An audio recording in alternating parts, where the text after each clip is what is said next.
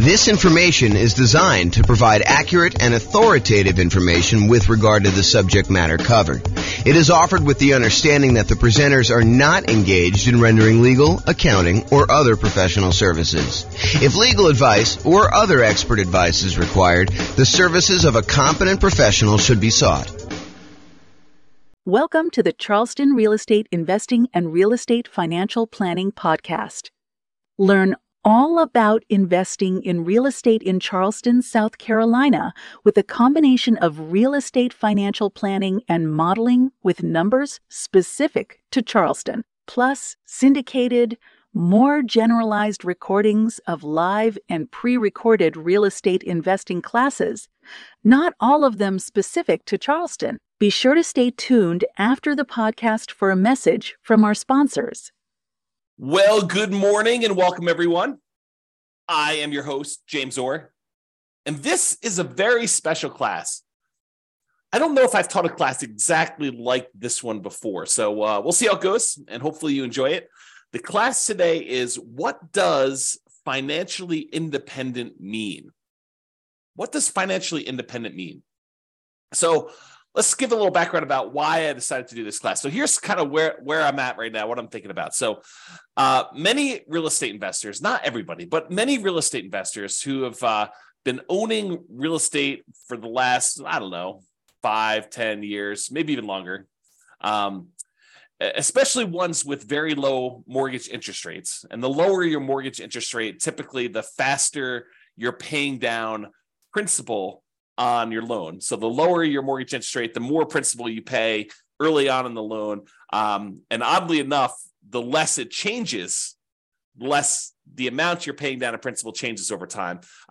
Technically, I think this math is correct. I proved it to myself before, but it's been a long time since I've done it. The amount of principal you pay down on a loan actually increases by whatever the mortgage interest rate is. So if you think about that, the higher interest rates that we're seeing today, it means that the amount you're paying in principal early on is a little bit lower, but the amount you pay in principal actually increases at whatever that interest rate is. So over time, you pay down a larger and larger amount compared to what you were in the beginning, if that makes any sense. So many real estate investors found themselves kind of in this situation where they're owning real estates with very low mortgage interest rates, which means they're paying down their principal really, really quickly. And we've seen prices go up very rapidly over the last, 10 years or so. So people have seen their equity increase significantly. A lot of people are sitting on very high amounts of equity in their properties. And rents are lagging a little bit. I mean, rents are up, but they're, maybe they're going down now. I mean, it may have overshot a little bit. But we're seeing rents not quite keep up with the increase in interest rates and the increase in prices that we've seen. So rents are lagging behind a little bit. So when you combine these kind of lagging rents with this super significant increase in equity from both having these really low mortgage interest rates and paying down a lot of principal and prices going up, the overall return on equity on the properties that you own have been going down. If you think about that, right? Like, your equity in your property has increased so much, and the rent you're getting on it, the cash flow you're getting on it, the appreciation you're getting on it, the debt pay down, the depreciation you're getting on it are all growing, but they're not growing quite as fast as your equity is. So the return you're getting on equity goes down. And this is relatively normal, right? This is not anything new. We've seen this kind of phenomenon before in a normal case, right? Like, the normal situation is property values go up a little bit each year. You pay down your mortgage a little bit each year, and you're kind of like your profit on the property, your appreciation, your cash flow, your debt pay down, your depreciation, they all kind of grow a little bit. Depreciation stays the same until it drops off. But in general, these things tend to grow over time, but not quite as fast as your equity. So in general, return on equity tends to kind of taper out. And eventually, when you pay off the property and you lose your depreciation benefit, it tends to approach cap rate plus your unleveraged appreciation rate. So if you bought a 5 cap property, your kind of like overall return on equity would eventually taper out to be that 5% cap rate number, and whatever the appreciation rate you are seeing in your market is, 3%, whatever it is, And so the total between those two is probably about 8%. So over time, your return on equity tends to taper off to be about this 8%, 3% from appreciation, 5% from cap rate. And that's where we typically do. But when you have equity increase very rapidly, this curve drops off very quickly, and you have this much lower overall return on equity, which leads people to wonder, what should I do? I've got all this equity in my properties, and the return on my equity is actually getting lower than what it was when I acquired these properties even a few years ago. Should I go and sell the property? Should I do a cash out refinance on the property? Should I just do a rate and term refinance on the property, maybe extend out when I'm going to pay this thing off in order to get my payment down a little bit? Even if interest rates are higher, sometimes it works out that it'll be a little bit better doing that. Most cases not, especially when interest rates were whatever they were, 3%, 4%, 5%, and now they're 7%, high 6s, 8%, depending on where you are and what you're buying. Do you get a second mortgage to kind of retain that low interest rate that you have on the mortgage you currently have there? Maybe you go get like a investment property HELOC, home equity line of credit, and you are able to borrow some money on top of that in order to go do it. Or maybe you do nothing. Maybe you decide, hey, I'm not going to do anything with this particular property. And if you do decide to pull cash out, or if you have any extra cash that you're trying to invest somewhere, what should you invest it in? Should you go buy real estate? Well, buying now sure doesn't look like the deals that we had in the last decade or so, where interest rates were at all-time lows. Prices are high, interest rates are high, rents are lagging, making the cash flow on these properties less than amazing. And who wants to give up the cash flow on the property that you do have with these really low interest rates in order to go take on new properties that probably have worse cash flow? So it's kind of like in this really weird situation we're sitting in, where you have, these lagging returns on equity from having all this great appreciation and debt pay down over the last few years. And now you've got nothing really to invest in, which makes you wonder, what should I be doing? I think for a lot of folks, there's fear. What could happen in the future? Am I missing the boat? Do I, can I not acquire any more properties in my plan? I'm a little frustrated with that. There's some uncertainty. Is this the end of it? Did I miss the boat with this nomad thing? Did I miss the boat with buying these rental properties and having these rental properties work? There's doubt. Is this going to be the plan that gets me there? There's lack of clarity. What should I do? Should I go sell these properties? Should I go do a rate and term refi? Should I do a cash out refi? Should I add the second mortgage? Should I do nothing? Should I not buy any more properties? Should I continue to buy properties? And I think to a certain degree, there's a lack of focus. We're thinking about all these different options that we have, and we're thinking, well, maybe I should go look at something new, some type of shiny object. Should I go, speculate in land? Should I go, learn how to buy properties creatively subject to? Because, there's all these low interest rate loans out there. Maybe I should go acquire properties that way. Maybe I should go and do short-term rentals to get my cash flow up on properties. Maybe I should start doing accelerated depreciation or bonus depreciation in order to be able to overcome some of this negative cash flow stuff. Maybe I should do that in order to generate down payments for buying more properties. Like there's all these different options to think about. But then you start thinking, well, maybe I should stick to the plan. Maybe I should go and buy more properties so that I can use the equity I'm seeing in those, even if cash flow isn't amazing, to then go pay off, half of the properties that I keep. Buy 10, sell off 5, pay off the remaining 5. There's that strategy if you want to do that. Or maybe I should take extra cash flow and pay down my mortgage right now. So there's all this sort of like fear, uncertainty, doubt, lack of clarity, lack of focus. And honestly, these decisions are really driven by, what is your desired outcome? What do you really want from this thing? And for most of us, that's ultimately financial independence. And to be even clearer, a lot of times it's usually faster path to financial independence and or a safer path to financial independence, right? Because I think a lot of us, not everybody, but a lot of us will ultimately get to financial independence, even if we don't do anything crazy, anything aggressive, anything, taking action into our own hands and optimizing, right? But I think a lot of folks are like, well, if I can get there 10 years faster and I don't have to work the job that I don't love, or maybe some people love their job, but a lot of people are like the job that I don't love. If I can stop working that 10 years earlier, that's awesome. Or 20 years earlier. Or if I can do it where I have a much higher probability of being successful, because nothing is really guaranteed. There are very few things that are guaranteed. We'll talk about a couple things tonight that are guaranteed, or this morning. I'm in my own world. There are a few things that are guaranteed, but maybe we can make things safer where we have a higher probability of achieving our goals, our financial independence goals. Or if you're already financially independent, I think about my situation. For me, it's more of a margin of safety. we're living at a certain level. And if the investments don't go the way that we hope that they will go, then I might need to make adjustments. Or I will get closer to my line where I'll need to make adjustments. So for me, it's more margin of safety. If the real estate market drops 5, 10, 15, 20, 30%, I might want to think about what that has an impact on me. Or if the stocks that I have, drop X percent, I might think that I want to have a larger cushion or margin of safety there. Or I might want to de-risk myself, look at what my risk profile is right now and where my weak spots are and say, I have a certain amount of risk. What if I de-risk and do other things? Paying off properties as one example, or getting out of stocks is another example. Or maybe I want to do investments such that I can live at a higher standard of living. Let's say right now I'm at a $10,000 a month standard of living, and I want to bump up to $15,000 or $20,000 or $30,000 a month. You can go do those things. So really the decisions we're making about like this whole situation and where we are, although a lot of us have fear, uncertainty, doubt, lack of clarity, lack of focus, it's really the answers to these questions about what you're trying to do and what you should do in these situations is driven by the outcome that you're looking at. And so that leads into today's class. That's why we're doing today's class.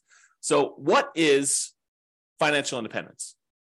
As defined by Wikipedia, financial independence is the status of having enough income or wealth sufficient to pay one's living expenses for the rest of one's life without having to be employed or dependent on others. I could take time to break that down. I'm not sure I'm going to take the time to break that down, but like there's this whole thing of each part of that and what it means. Like, for example, like when I heard this time, I was like, I really latched onto this idea of dependent on others. Well, does that mean if you have rental property and you still are managing that yourself, are you dependent on others? Maybe, probably. Are you relying on a property manager to manage your properties? Maybe, probably. So, even if you start thinking about it and breaking it down that way, the definition starts getting a little bit wacky for a lot of folks. So I'd like to back up, and instead of going in on, focusing in on each of those little areas and doing stuff, I think the general idea is that, you've got enough assets that it is bringing in income where you don't have to work your job anymore, right? That's more of a vague sort of thing. Or you could choose not to work your job. Because some of us, we decide, like I took sabbatical, what year was that? 2021? I think I started my sabbatical in 2021, it's 2023 right now. And I decided, I was not going to do any work anymore. And I got really bored, which is why I'm doing these things now. I don't think I am suited for not doing much of anything all day or just playing video games all day. So here I am. But I could choose not to work. I don't have to. So today we're going to talk about what does it mean mathematically, more mathematically. I'm not going to go into like ridiculous numbers, although I do use an example at one point. But I'm going to give you more of a framework in terms of math about what it means to be financially independent. And specifically, I'll focus on some real estate investor stuff because I think that's more my audience, right? And does it look different for real estate investors than an investor in stocks, bonds, and other asset classes? And I do think it does, which we'll talk about. So we'll discuss that plus a lot more. Whoops. Okay, so how do I define financial independence more in mathematical terms? Like, yeah, it's great if you have assets to kind of produce things where you don't have to work anymore. Yeah, that's the Wikipedia sort of definition there. But what does that actually mean? So for me, it means when the following, and I'll give you a list of what it means here, exceeds your personal expenses. So I break it down into three major groups.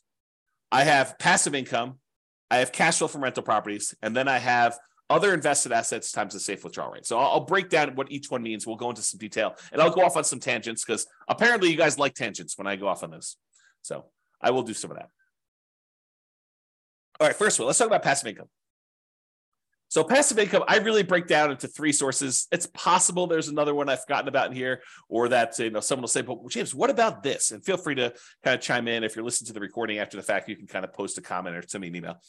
So passive income really comes from, in my opinion, three things. Number one is Social Security.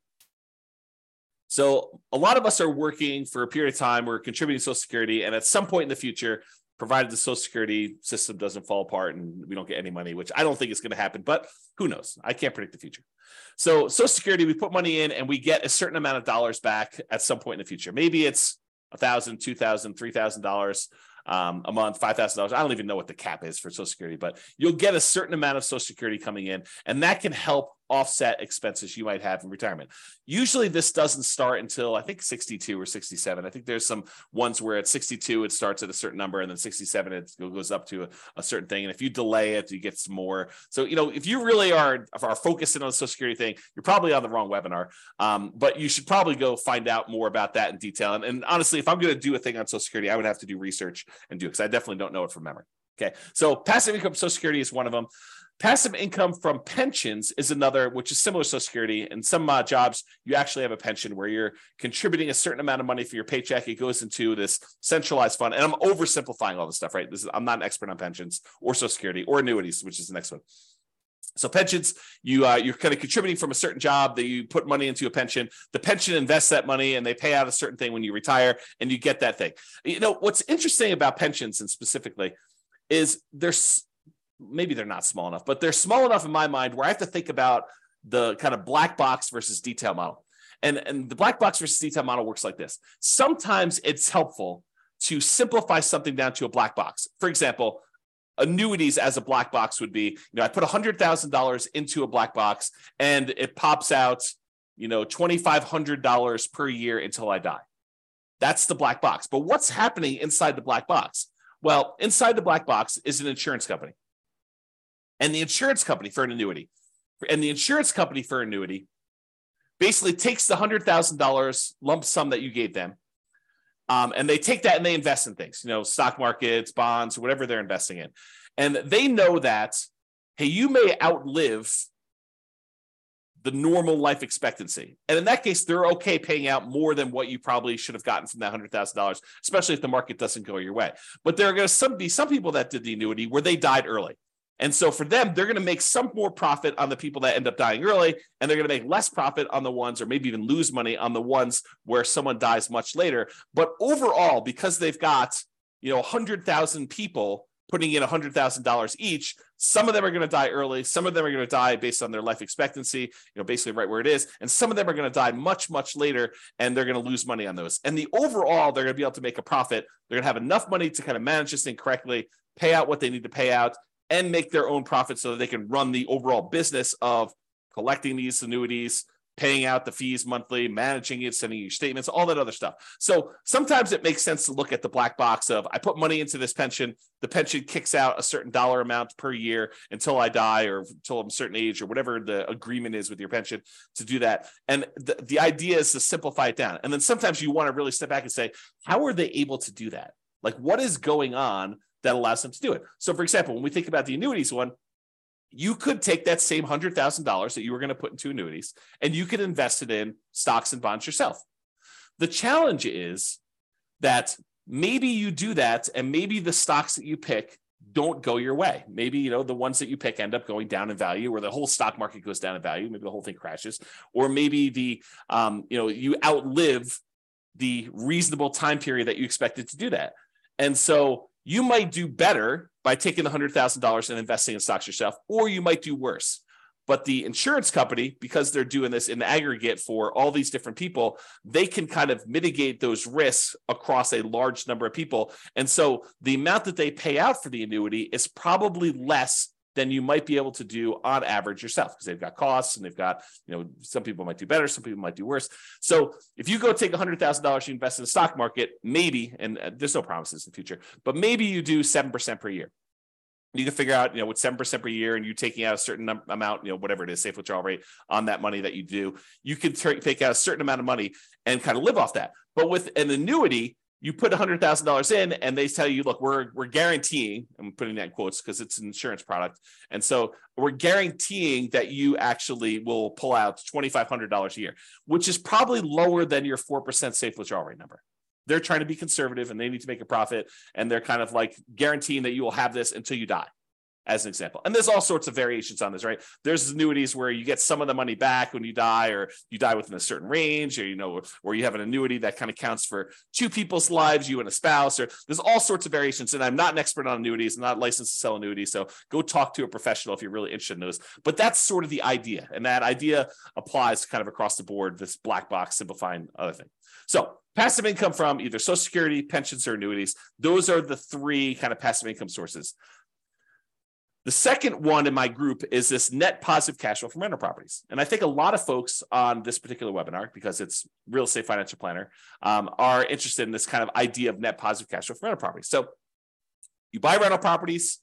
In some cases, they have positive cash flow when you buy them initially, especially right now with really high interest rate and really high prices. Maybe not all of them, and if you're putting very little down, maybe not all of the ones you're buying now have positive cash flow to start with, but over time, rents tend to increase with inflation, kind of like creeps up a little bit. And because a lot of your costs are fixed, like your mortgage payment, which is usually a big percentage of your expenses on a property, your taxes and your insurance and all that tends to go up with inflation as well. But because your mortgage payment is a rather large percentage and your rents are going up and your rent is the big number on top, cash flow tends to improve over time on your rental properties. And if you start out negative, it'll eventually increase and become positive.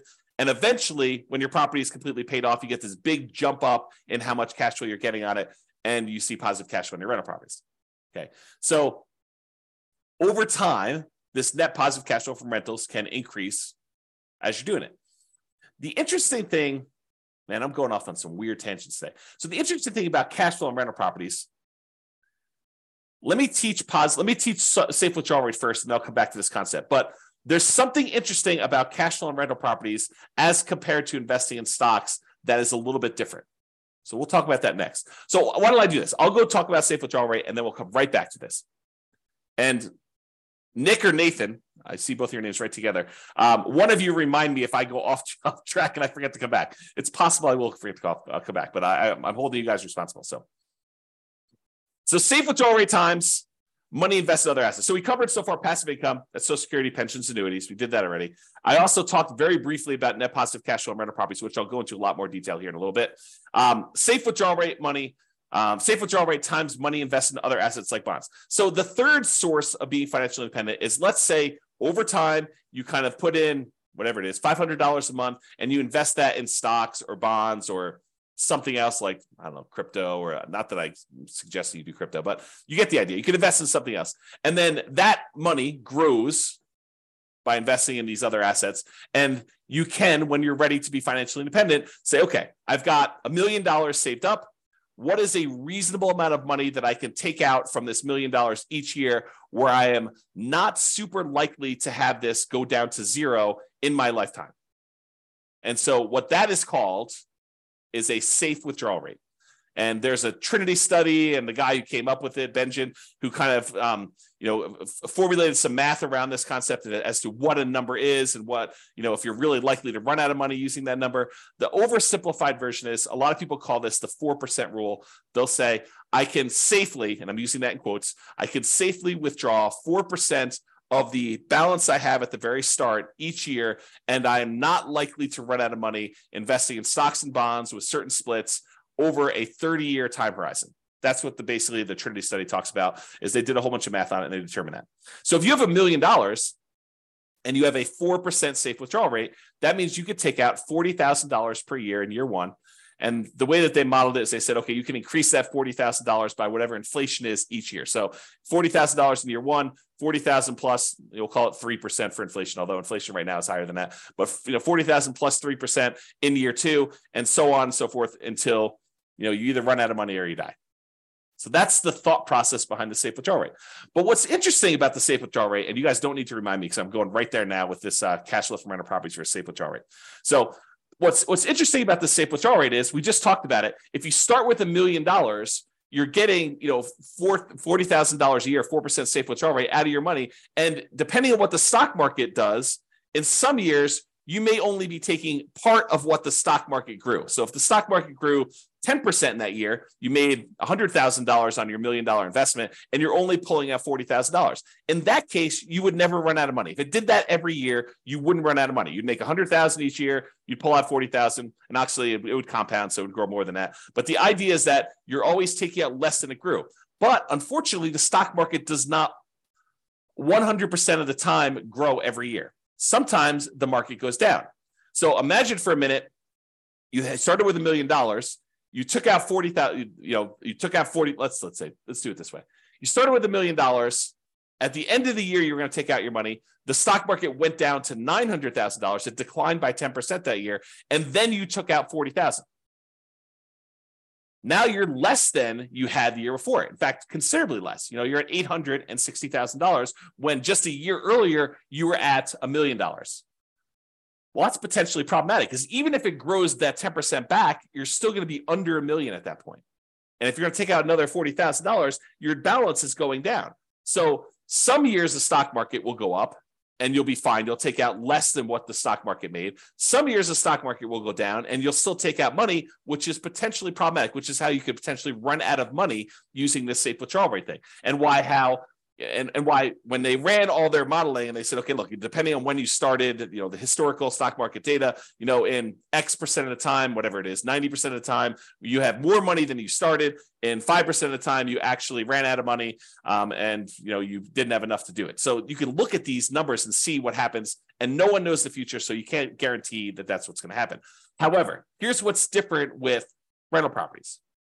So let's say instead of having the $1 million and you're getting a safe withdrawal rate, you have the $1 million, but the $1 million is tied up in equity in your rental properties, free and clear rental properties. Let's say you own 4 free and clear $250,000 properties, and they're throwing off $40,000 a year in positive cash flow from all of them combined. Well, what's interesting about that is you're not tapping into the equity in the properties. Sure, property values can go up and down, and so your $1 million in equity could go up or it could go down. But really what's happening is that cash flow is being thrown off. You're not tapping into the equity or the principal, another way of thinking about it, in the rental properties. So in that way, it's a little bit, I don't know, I probably would say safer when you think about it that way. But there are some weird things that can happen even with that. So for example, let's say you've got this $40,000 a year coming in from your cash flow on your $1 million worth of equity in your rental properties. And, you have your budgeting for your property taxes, your property insurance, your property management, vacancy, you're kind of budgeting for all those maintenance on the property. But what you aren't necessarily budgeting for is capital expenses. You're not setting aside enough money so that when your $10,000 roof goes out in your property, that you have enough money set aside for a $10,000 roof. Your maintenance budget, you've included things like carpet and paint and, maybe replacing some appliances over time and, kind of like fixing some flooring in the kitchen and, maybe some, touch up paint here and there outside. Like you're not really budgeting for a roof. Some people would, but I think a lot of folks would not include that in their normal budget. So if you have a $10,000 roof come up and you were making $40,000 a year in cash flow, positive cash flow on your free and clear rental properties, what does that mean? Well, you could go and get like a home equity line of credit on these free and clear rental properties. Maybe you do on one property where you say, okay, I've got it's worth $250. What's 70% of $250? What is that? Probably 140 something. I don't know, whatever the math works out to be. So you take 70% or 75% of the $250,000, you get a home equity line of credit on that. And what you do with that one is you say, okay, look, if I have a capital expense like a roof, I could go ahead and put the $10,000 on the home equity line of credit. I've got a little bit of debt on that, and I've got to pay off that debt over time, but it allows me to make those payments on that debt over a period of time instead of having to say, I made $40,000 a year on this particular property, and now this next year I'm only going to be able to make $30,000 because I needed to pay $10,000 for the roof. That could be hurtful for you if you're using this to live on. Instead, you could say, okay, I'm going to get $40,000 a year. I'm going to put this HELOC on this property, and I got to make payments on it, so I'm going to reduce it, but I'm not going to reduce it by the full $10K. And then maybe rents go up over time, and you're able to kind of, pay that down a little bit faster, or maybe you let it grow over time. You pay off a little bit of it, whatever the minimum is, but overall that's kind of like growing every time you have a new roof on a property. And so your cash flow is kind of being diluted a little bit, but it's being offset by rents going up. It's kind of like just that thought process, right? Okay. So what I talked about is how I define financial independence. I've got some other stuff to cover here, but it's good for you to understand this baseline. So really it's income from passive income, Social Security, pensions, annuities. And I hope you guys understand what those are basically enough. I'm not asking you to be experts at them, but the idea of how they work and what they are. Net positive cash flow from rental properties, which we talked about. And this idea of a safe withdrawal rate times money you have invested in other assets like stocks and bonds. Ideally, you have all of this plus some margin of safety so that if you have a roof, as an example, when you're living on your positive cash flow from your rental properties, you can absorb that roof thing. Or if you have a particularly bad period of time in the stock market, you could deal with that. The annuities, the pensions, and Social Security, unless those like go away, like you have an insurance company completely fail and the reinsurance company completely fails, their backup happens, or the company where you're getting your pension from goes out of business, or they restructure your pension. Like unless you have a catastrophic event like that, most of those are pretty stable. Pretty likely to continue on sort of stuff. So you might not need as much margin of safety to do that, which kind of leads me to an interesting discussion. If you're taking your $1 million, you're investing in stocks and bonds, or you're buying these rental properties, you're kind of like putting the risk into the rental real estate market. Those are two different risks, right? Like you're investing your money in the risk of a rental property and the rental market doing well and rents kind of being where they are and all that stuff. And the other one, you're expecting, companies that you've invested money in to kind of continue to perform and do what they need to do so that you can kind of pull that money out. When you buy like an annuity, you are putting that risk off on someone else. So you're paying a premium for that, but you're putting that risk off on someone else. So if you're like a scaredy cat, if you got a big yellow streak down your back and you're like, I don't like any of this risk stuff, you could offset all of these risks. You're like, hey, look, these rental properties, they make me nervous. I want to get out of them. You could use them temporarily and then take that money, sell off your rental properties, and then buy like an annuity as an example. Not that I'm recommending you do this, but you could, use your rental properties to acquire them over time, deal with that risk for a period of time, and then say, look, now that I'm retired, I don't want any risk. I want to de-risk completely. I'm going to take all the proceeds from that and I'm going to buy an annuity as an example. Or maybe you're like, look, I bought all this risk and all this overhead and management and all these rental properties. They've done really, really well for me while I'm growing it. But now I'm at a point where I want to retire and I don't want to put in all this effort. I want to convert to a much more passive, less work, less oversight type of model. I don't want to manage a property manager anymore. I'm going to take the proceeds from my rental properties after I pay, real estate commissions and capital gains taxes and depreciation recapture and, your closing costs, like all the expenses on it. You take the net you get after you walk away and you take that money and you invest in stocks and bonds or whatever you want to do, and then live off safe withdrawal rate if you prefer that type of risk to the real estate risk and do that. So just things to be thinking about as you do this. And one of the reasons why we're having this discussion is you are going to want to choose at some point which of these areas you want to focus in on and achieve financial independence from. So I think the choice is once you decide, okay, look, here's my plan. I'm going to buy rental properties. I'm going to acquire more than I need. Then I'm going to sell part of them and pay off the other ones. And I'm going to have free and clear rentals. That's your plan. Work your plan. Or I'm going to take all these rental properties, and at some point, because I'm not going to want to be property managing when I'm 80 years old, or managing my property manager when I'm 80 years old, I want to take this money and I want to invest in stocks or bonds or annuities or whatever. Okay, so that's the idea behind it.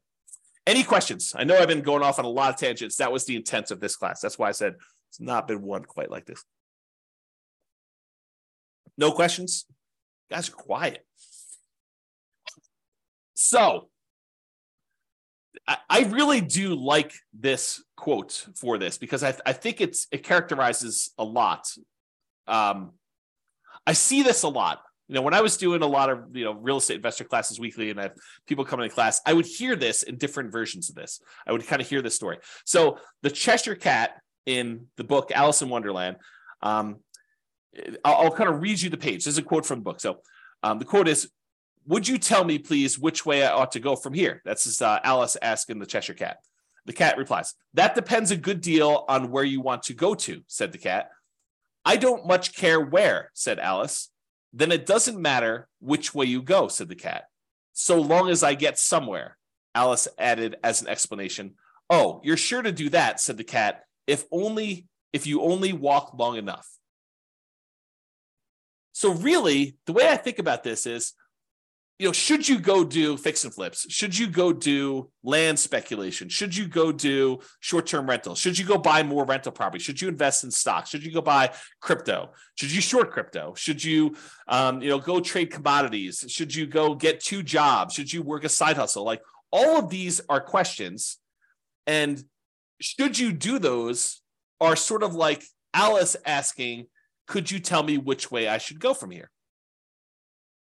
If you don't know where you're headed, if you don't know where you ultimately want to be, then it doesn't matter, because you'll get there.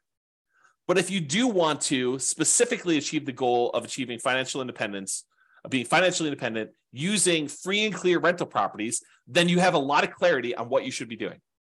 If you have a mental goal of, okay, I want to use rental properties to eventually sell off to then convert everything into stocks and bonds and live off of a safe withdrawal rate, then you have clarity on what you should be doing. Okay, so that's sort of the thinking behind this. What you need to be financially independent is your ultimate destination. So if you think about that in terms of what you need is really your budget at that period of time, right? I like to think about it, and I'll show you a spreadsheet here in a second. You can go download.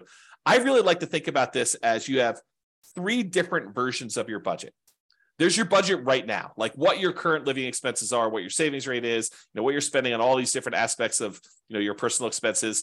I think that's your budget right now.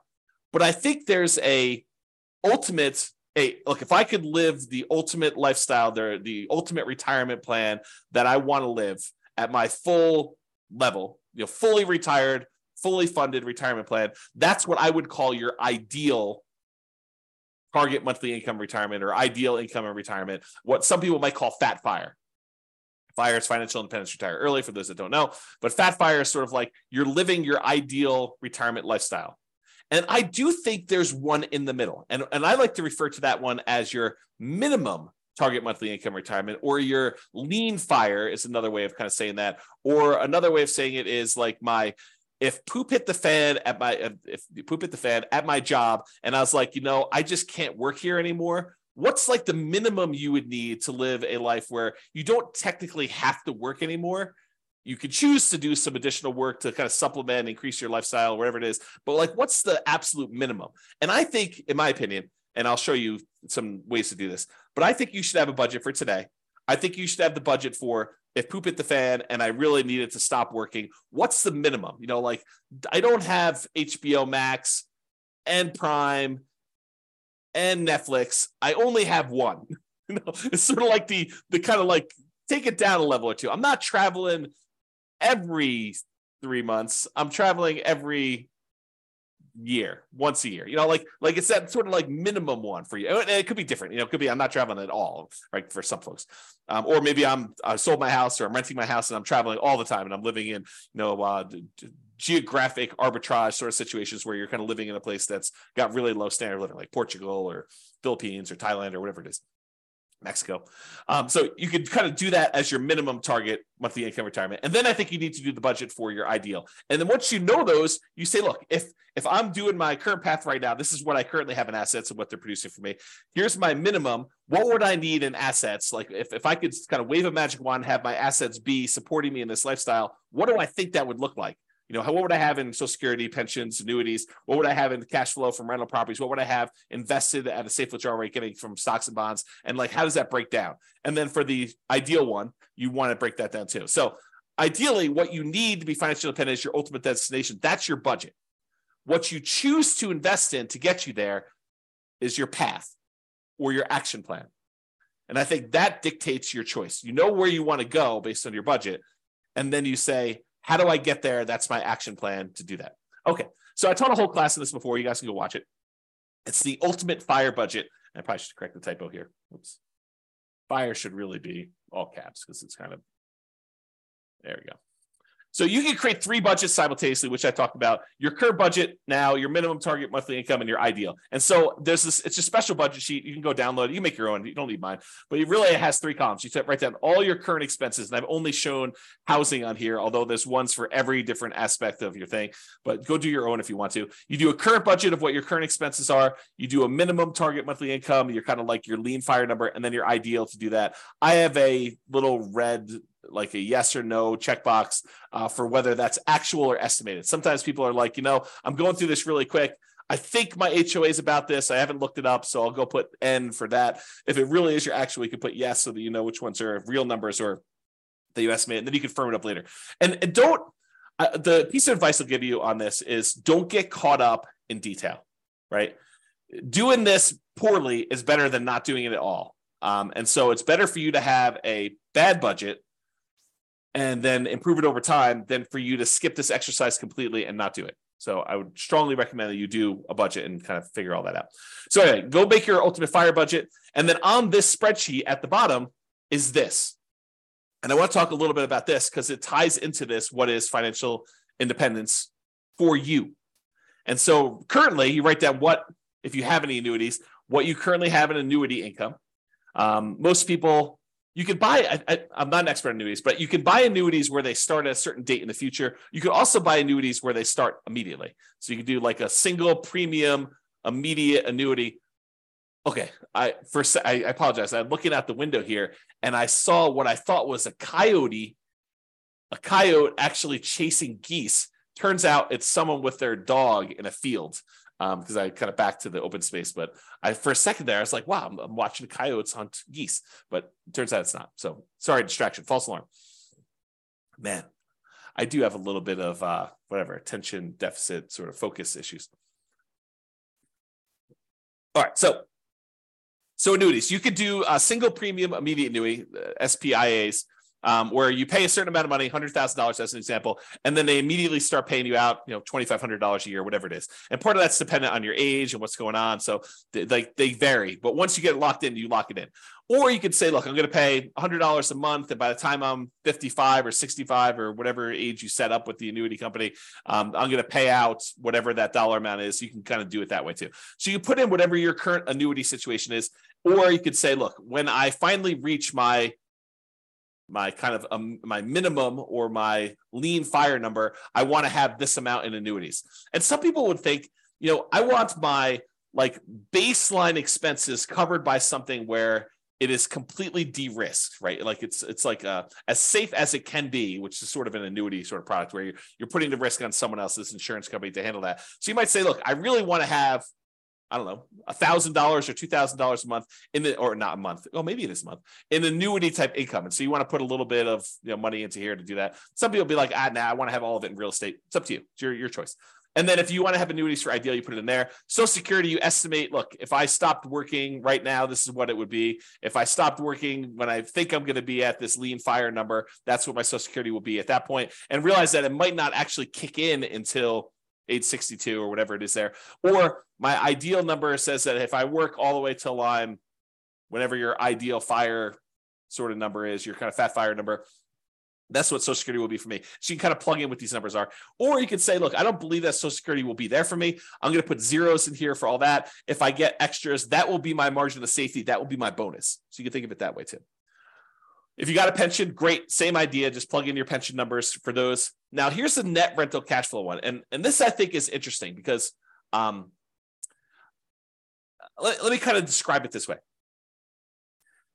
Right now, you might be making, I don't know, net $500 a month on your rental properties because, maybe a couple of them have negative cash flow and maybe a couple of them have positive cash flow. And so the net after all of them is 500. But realize when you own rental properties, this kind of rent tends to increase over time. And so you have to look at a couple different things. You have to look at, what it is right now, what it will likely be when you're sort of in the future. And you can kind of guess at that or kind of do some really rough line estimates. If you have access to the real estate financial planner software, you can put it in your numbers and see what it is at any point in time because we do all that modeling for you. But if you don't, just kind of estimate and say, this is where it is.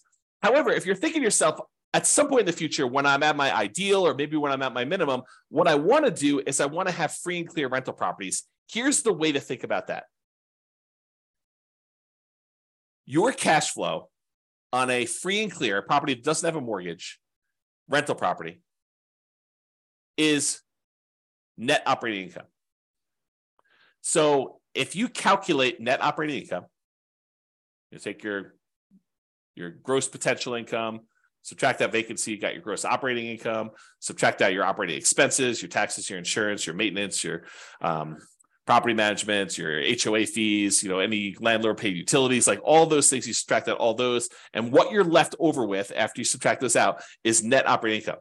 Net operating income is the income your rental property produces, excluding, not including at all, any financing charges. So if you think about it, if you want to find out what your rental properties will ultimately produce when they're paid off free and clear, it is your net operating income on all those properties. So if you made a little spreadsheet and says, okay, here's the 6 rental properties I have, I'm probably selling these 2 off at some point because they're kind of like not ones I'd want to hold in my portfolio long-term. Because I think sometimes we buy properties for strange reasons, because this one cash flow is really great, or I had this before I got married and so I converted it to a rental, but it's kind of a weird property. It shouldn't really even be a rental property. It's sort of like one I just happen to have. And so maybe I want to get rid of that one, or maybe that's the best one and I'm going to keep that, all these different reasons for selling and not selling.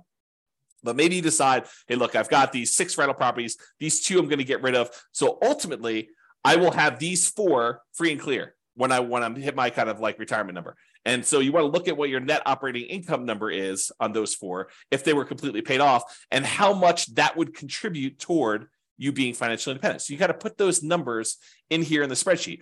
Or maybe you say to yourself, look, I've got these 6 rental properties. What I ultimately would like to do is I'd like to sell all 6 and trade them up to one big apartment building. And here's what I think, if I sold them all, 5 years in the future, and I paid all the real estate commissions, closing costs, capital gains taxes, or maybe you're not going to pay capital gains, maybe you're going to do 1031, and the depreciation recapture, maybe you're going to pay that, or maybe you're going to do 1031 and defer those. And I take that money and then I roll it into a 25% down or 30% down apartment building, and I think I can get it at a X cash on cash return. You got to do these calculations to see it. Then this is what I might be getting on trading up and re-leveraging up into this apartment building.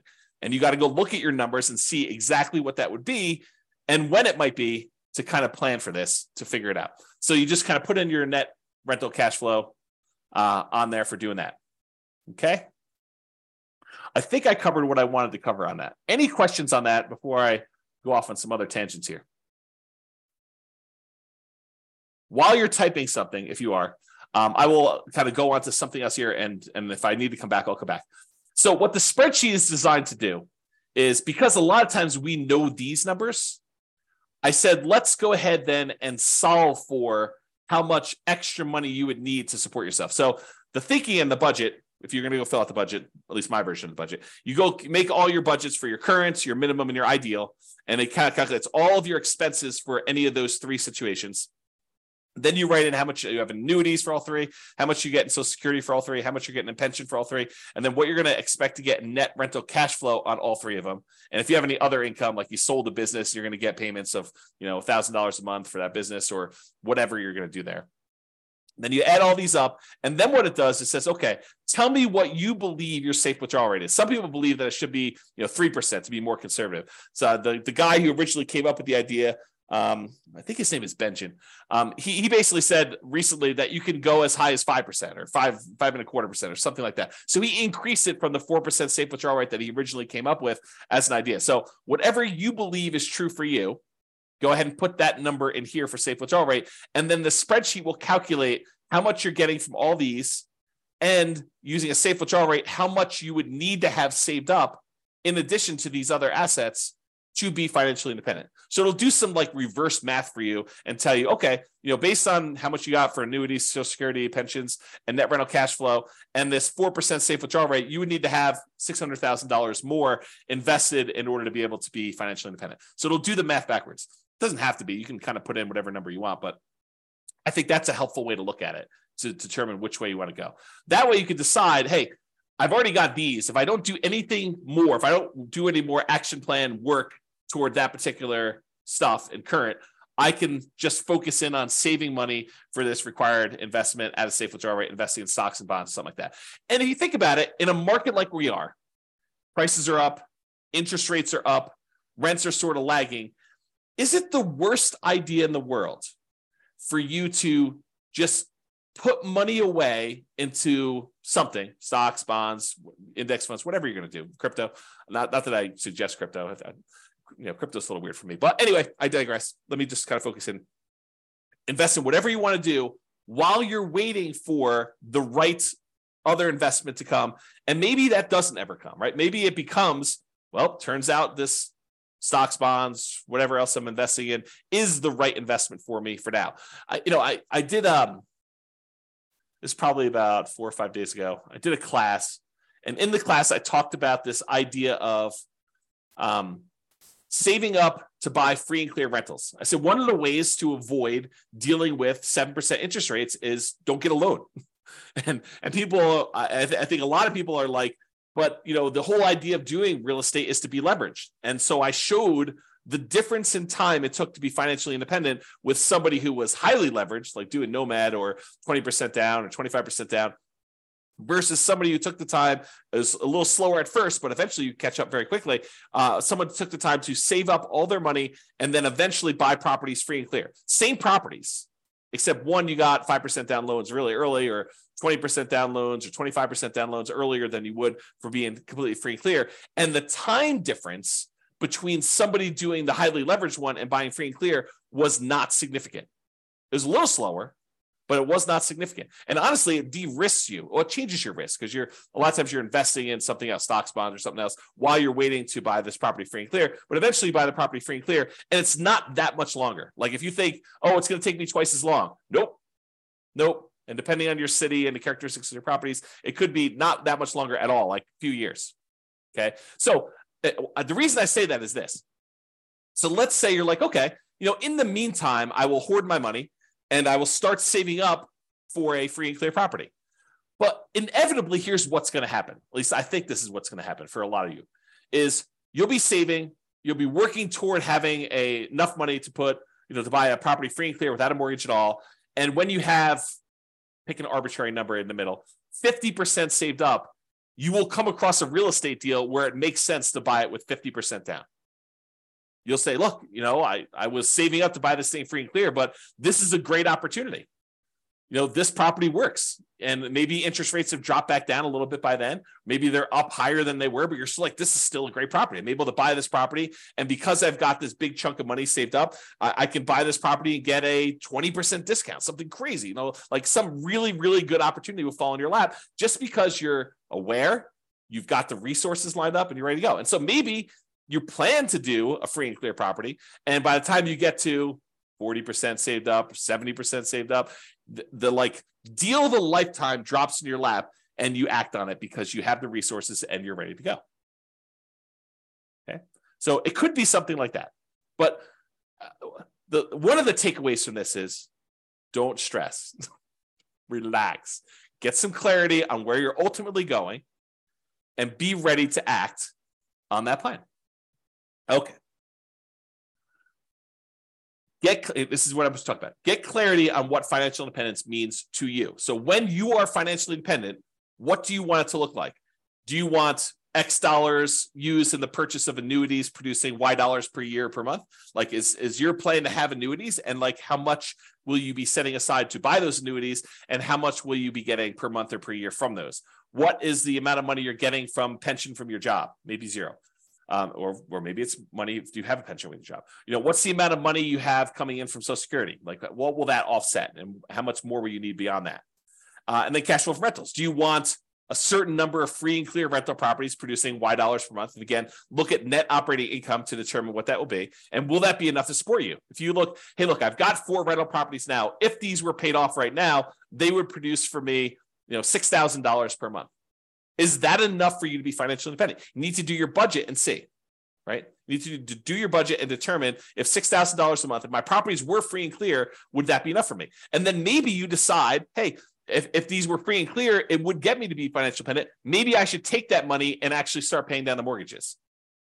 Or maybe you should take that money, invest in stocks or bonds or whatever it is, get a slightly higher return. And when you have enough as a big lump sum, take that and pay off a mortgage in full. Because you don't really get any cash flow benefit by paying a little bit more down on your mortgage, right? You're basically making $200 a month in positive cash flow, and you owe $200,000 on it. If you go pay $1,000 and reduce that $200,000 mortgage down to $199,000, it doesn't improve your cash flow at all in the short term. Your cash flow is still going to be that $200 a month. You pay down another $1,000 and go down to $198,000 that you owe. It doesn't improve your cash flow at all. So it doesn't have any short-term effects. Really, the only impact it has is you pay a little bit less interest on that mortgage. And if your mortgages are old mortgages where they're at 3, 4, 5%, you are literally earning 3, 4, 5% on that extra $1,000 that you used to pay down the mortgage. You're not getting any more return than that. Now, if you have a 7% mortgage that you just got and you pay down an extra $1,000 on that mortgage, guess what the return on that is? 7%. That becomes super interesting. It kind of now dictates which mortgages we should pay off to kind of do this. And there's some weird exceptions, right? Because if you're down to like the last $50,000 on a mortgage and that mortgage payment was $2,000 a month, it looks really different. Although this is not mathematically correct, it looks really different if you pay off $50,000 on that mortgage and you free up $2,000 a month or about $24,000 a year in extra cash flow, right? If you owned if you owned a mortgage for a long period of time, you owe $50,000 left on it, and the mortgage payment is $2,000 a month. When you pay that mortgage off, when you finally pay off that $50,000, your cash flow immediately improves by $24,000 a year, $2,000 a month. Even though technically you're only getting a return of whatever the interest rate is, now that the mortgage is paid off, your cash flow immediately improves by that $2,000 a month because you don't need to make that mortgage payment anymore. Kind of crazy.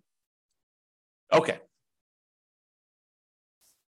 So I went off on a tangent. I'm not sure how far back to go to pick up. So, okay. So we had this thing here. I said, do you want a certain number of free and clear rental properties producing X, Y dollars per month? You look at your net operating income and you determine, will that be enough to support me? We talked about that idea. You have $6,000. If you have all these properties paid off, maybe you start paying off those mortgages with a little bit of cash flow each month. That should speed things up a little bit to getting there. Or maybe you say, look, I'm going to invest money in the stock market until I get a completely enough to pay off a mortgage in full. And then you do that. That tends, and it really depends on the interest rate, but that tends to be a slightly faster path. It has new risk. It introduces the risk of investing in the stock market, but that tends to be a faster path to being financially independent. If you invest in the stock market at, let's call it 8% or 7%, and then you eventually use that money once you get enough to pay off a 3% mortgage, that's faster than taking a little bit of money each month. And instead of investing in the stock market, you paying off a 3 or 4 or 5% mortgage because the money is growing at 7 or 8% in the stock market and not just growing at 3 or 4%. Okay. That's why we might do it that way. Now, if you've got a 7 or 8% mortgage versus 7 or 8% stock market, you can make the decision to actually, either do the stock market or to pay down the mortgage. The other problem with the paying down the mortgage is equity is illiquid. It's hard to get at. It's harder to get at than it is to just call your stock market brokerage company and say, send me a check. Liquidate my account and send me a check. Oh, there's a really cool eagle out there. I gotta stop. I may need to close the window when I do these.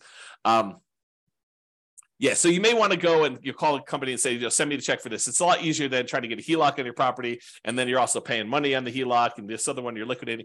So I don't know, there's things to consider there. So cash flow and rentals, we talked about doing free and clear ones, or you could say, look, I want to have 10 leverage rental properties producing Y dollars a month. Maybe you want to get to the point where each rental property is producing $400 a month positive cash flow or $500 a month positive cash flow, and you want 10 of them. And so now you have 5,000. And then over time, as the mortgages pay down and the rents kind of go up, you eventually improve that cash flow. And so there's some benefits to doing it that way too.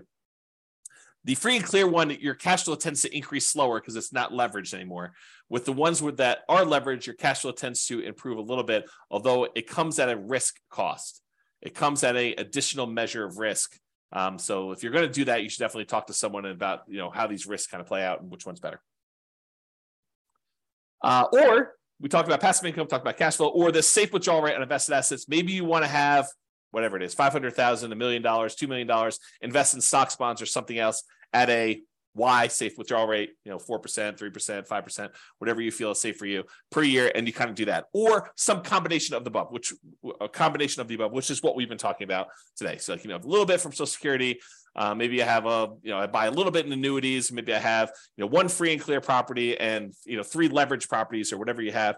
And maybe you have $1 million in safe withdrawal rate assets in order to be diversified across a wide number of asset fields to kind of mitigate your risk and get some of the benefits of some things and some of the benefits of other things. Any questions on that before I do it?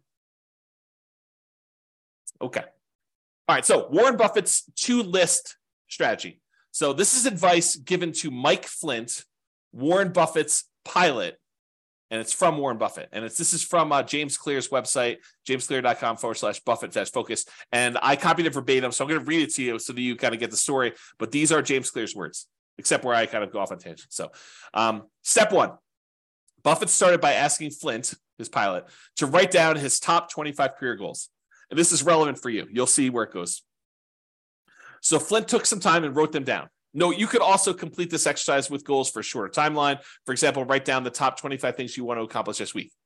Step 2, then Buffett asked Flint to review his list and circle his top 5 goals. Again, Flint took some time, made his way through the list, and eventually decided on his 5 most important goals. Now, note, if you're following along at home, pause right now and do these first 2 steps before moving on to step 3. This is James Clear talking right now. Step 3. At this point, Flint had 2 lists. The 5 items he had circled were list A, and the 20 items he had not circled were list B. Flint confirmed that he would start working on his top 5 goals right away. That's back to James.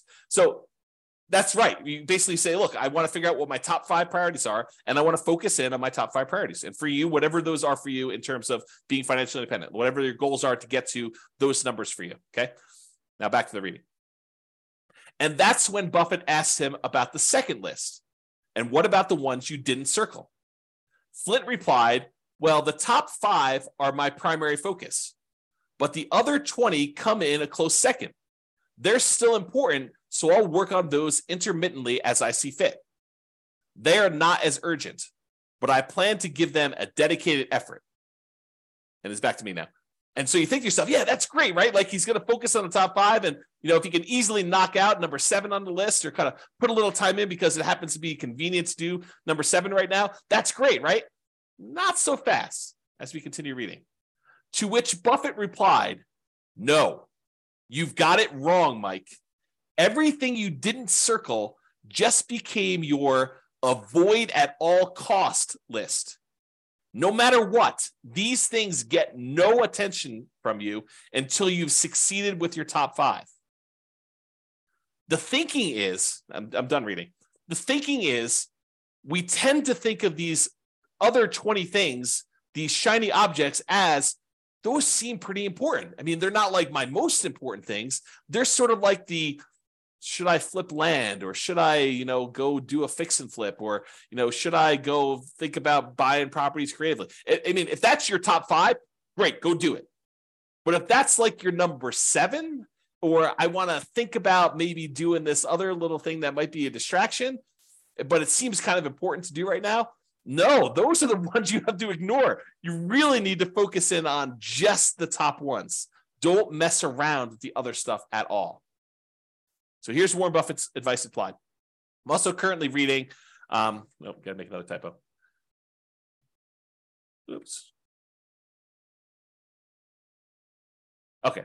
Currently reading another book called Algorithms to Live By, The Computer Science of Human Decisions by Brian Christian and Tom Griffiths.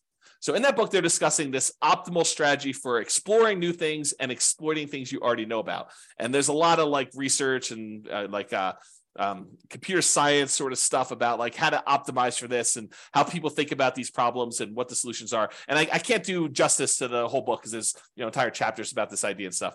But I'll kind of summarize something that I think is germane to what we're talking about.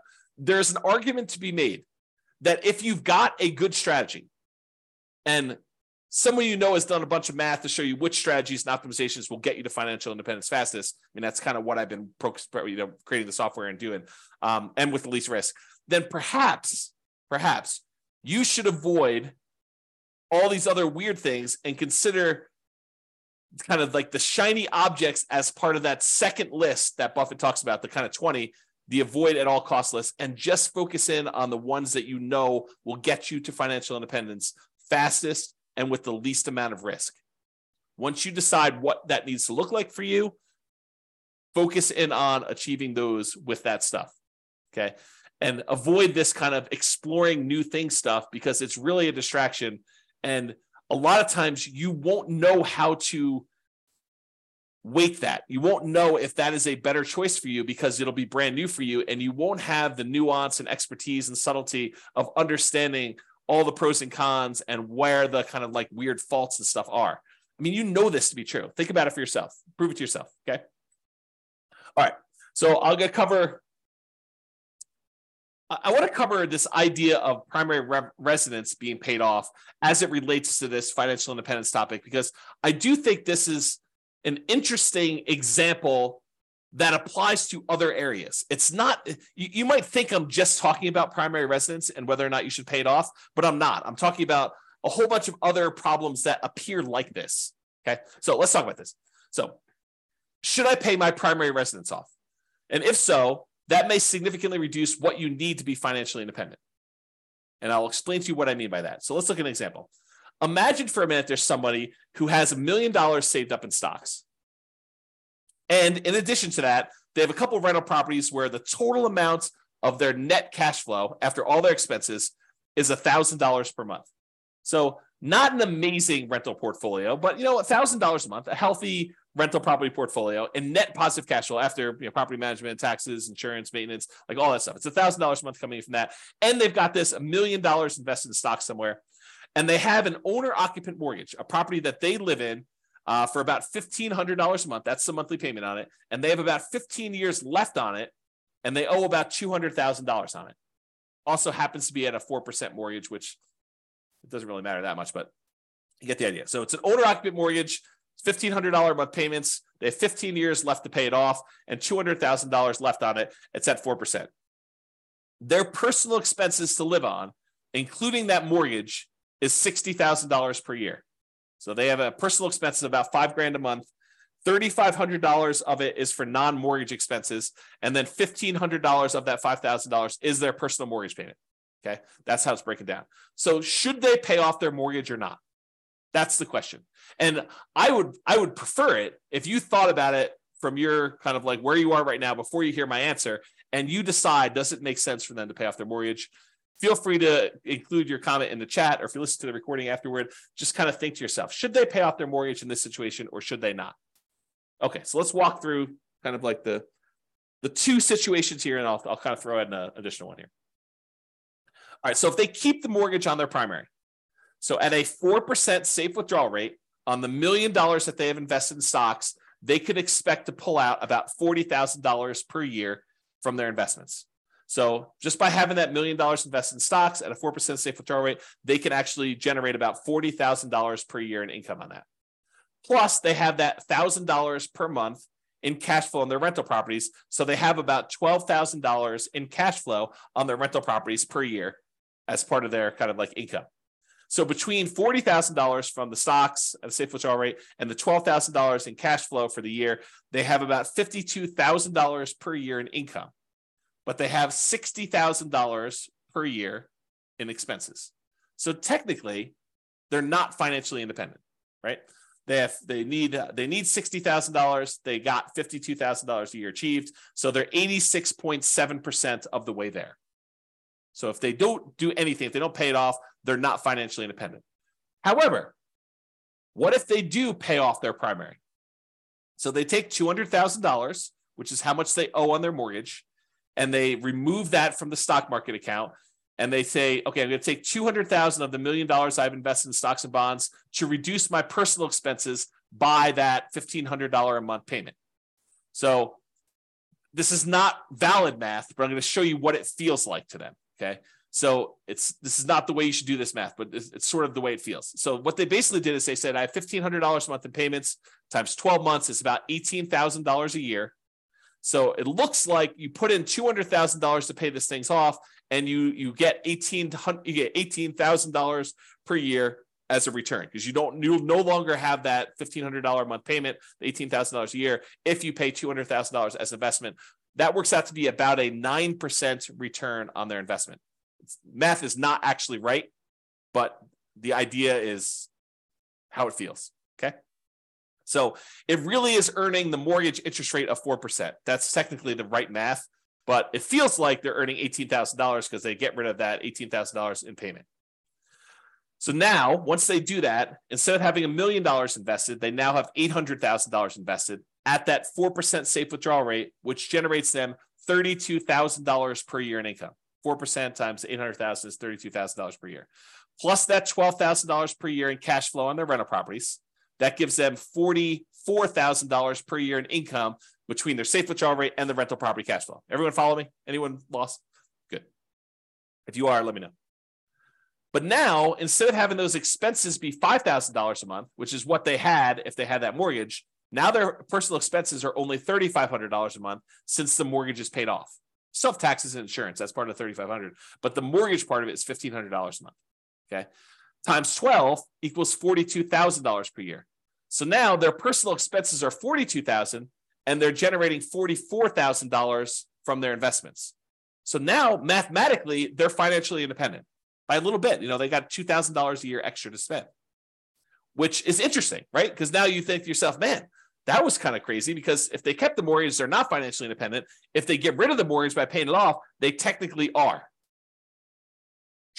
Craziness. Okay. Now there's a third option.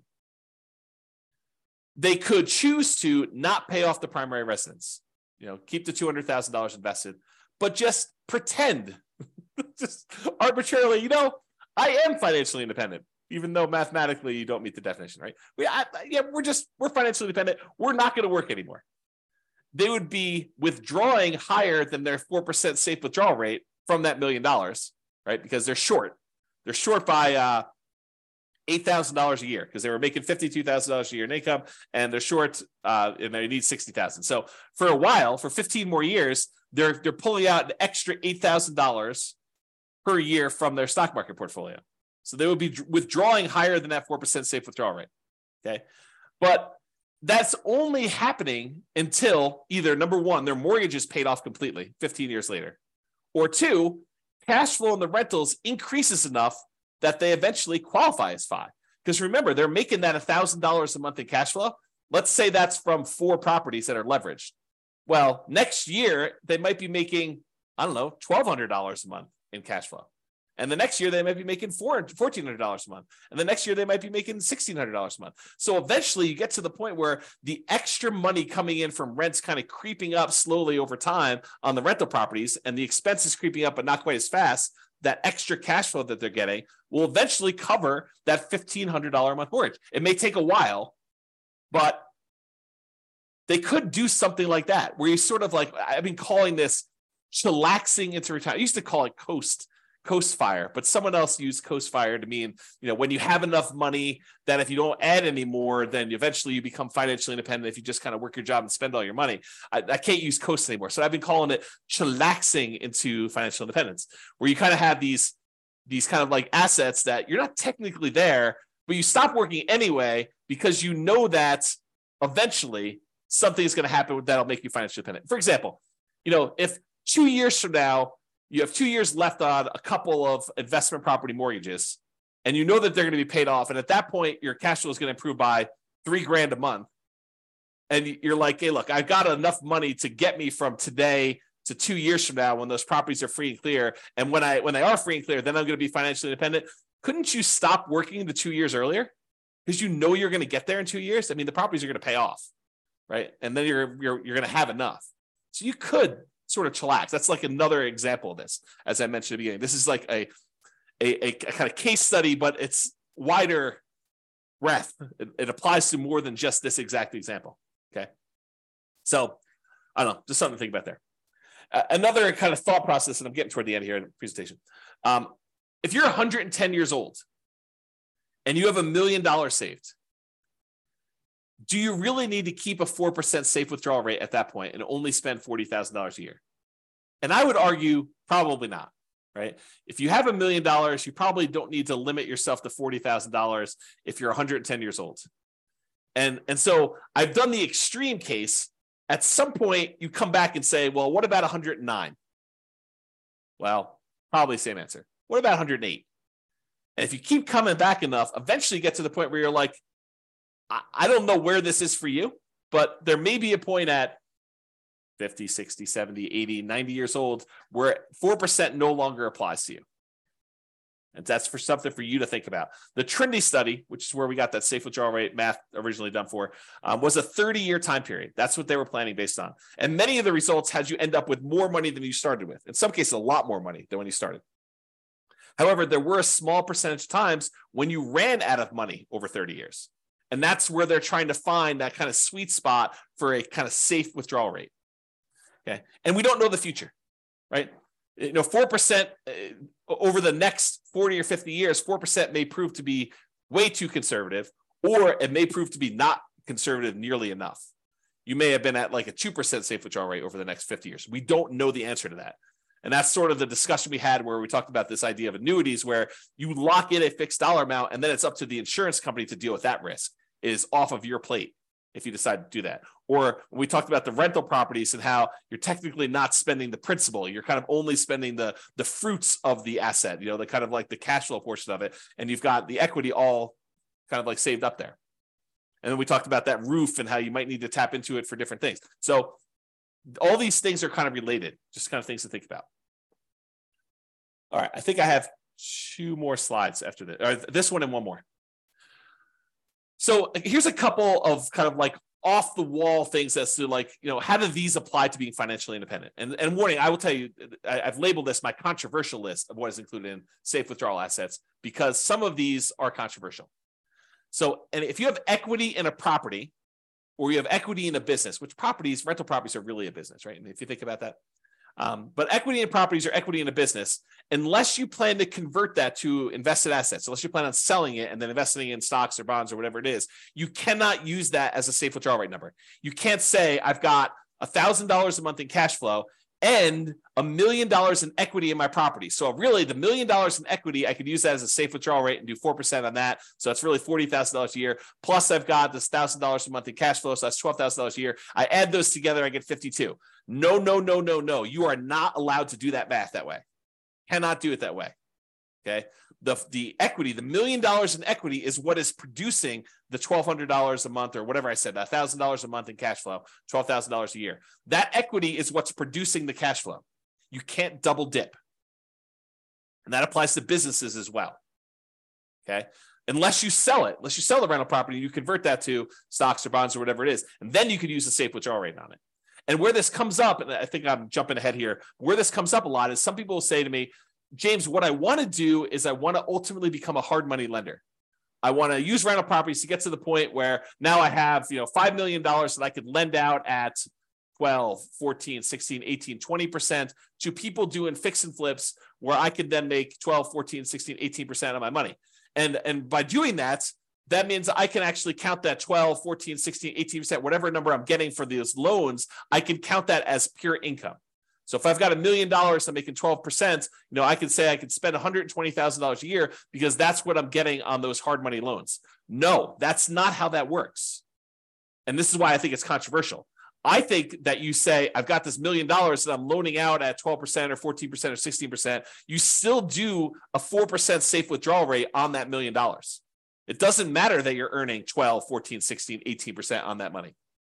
You really need to use the 4% safe withdrawal rate. It's as if you invested that $1 million in stocks and the stock market did 12, 14, 16, 18% over those next couple of years. It's the same idea. We're still only using the 4% safe withdrawal rate on that. Okay? All right, continue on. Equity in properties or business. You could use true cash flow to determine whether you're financially independent. True cash flow includes cash flow plus depreciation, cash flow from depreciation. So the tax benefits of owning the rental properties too, you could combine those. It's less conservative to do it that way. I think it's a legitimate way to do it though, because you have to think about that as a real benefit. It's not just it's not that doesn't exist. So you could use true cash flow. You could use cash flow or the reduced living expenses of a free and clear property that you live in instead. So when I'm talking about the equity of properties, you're counting the true cash flow generated or the cash flow or the fact that you no longer have a mortgage payment because you own that free and clear property. And so now your monthly expenses dropped by that $1,500 in that example as just a way to describe that. So you can't count the equity twice. Now, I'm sure someone's going to come out with some crazy thing and be like, but James, what if I have a free and clear property and I have a HELOC on it and I'm using the HELOC to make my loans? And so really I have more than that.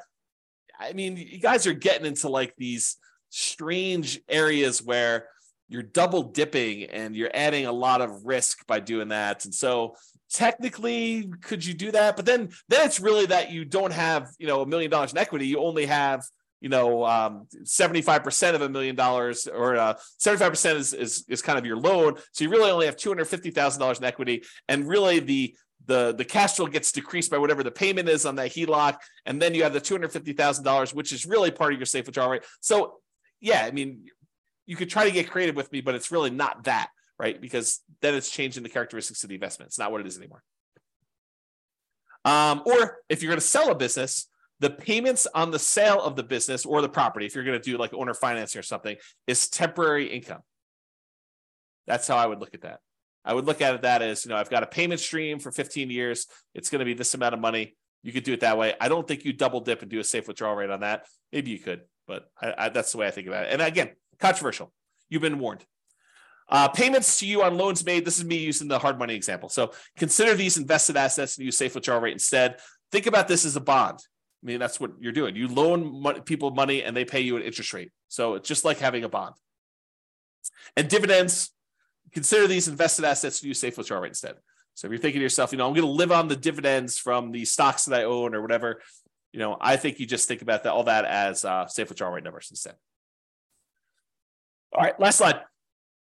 And hope you guys like this.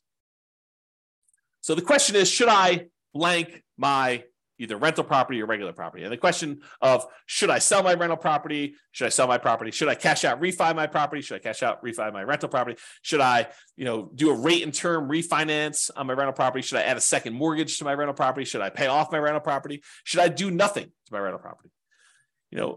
The my rental property or my property is really a question of your priorities and what will get you closer to your goal of financial independence faster and or with less risk. Because if you tell me I want to do annuities or I want to have a certain amount of money invested in, stocks and bonds and use a safe withdrawal rate, if I say I want to have cash on rental properties, it affects how I think personally you should answer that question. There are non-mathematical questions and analysis about that, which I'm planning on doing a class on that. I'm not sure it'll be tomorrow, but soon. I think I'm going to do a question about like the non-mathematical questions of should I sell or should I refi my rental property? And then I think there are math-based analysis about that. Doing the analysis to say, here's the amount of return I'm getting from appreciation and debt pay down and cash flow and tax benefits. And this is how much equity I have in my property. And honestly, it's really true net equity, your equity after you have all the expenses of doing whatever it is you're going to do. So like this is how much return I'm getting on my equity amounts. So that's sort of the threshold I would need to beat if I were going to do something with this and move it somewhere else. That's the thinking, right? That's the math part of it. And then the question is, okay, I have this one set of assets and it's got great cash flow, but the appreciation and the debt pay down, the depreciation, they've kind of all dropped off. And so the overall return is Y, but a good part of that is cash flow. And now you're going to take that asset and you're going to move it into something else. And maybe that has really good appreciation, really good debt pay down, really good depreciation, but the cash flow sucks now.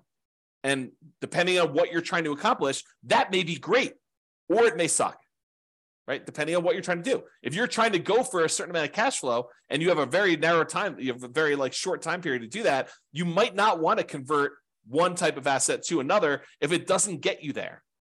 But if it does get you there, then you got to really think about that. You got to make a decision based on the non-math questions and then also the math-based questions and decide, what does this look like? So I just have like a sub-question kind of tab here. For example, if I sell, should I do a 1031 exchange? Kind of defer those capital gains and defer the depreciation recapture taxes. And then what should I invest in instead? And if it's a replacement real estate, should I do accelerated bonus depreciation on that?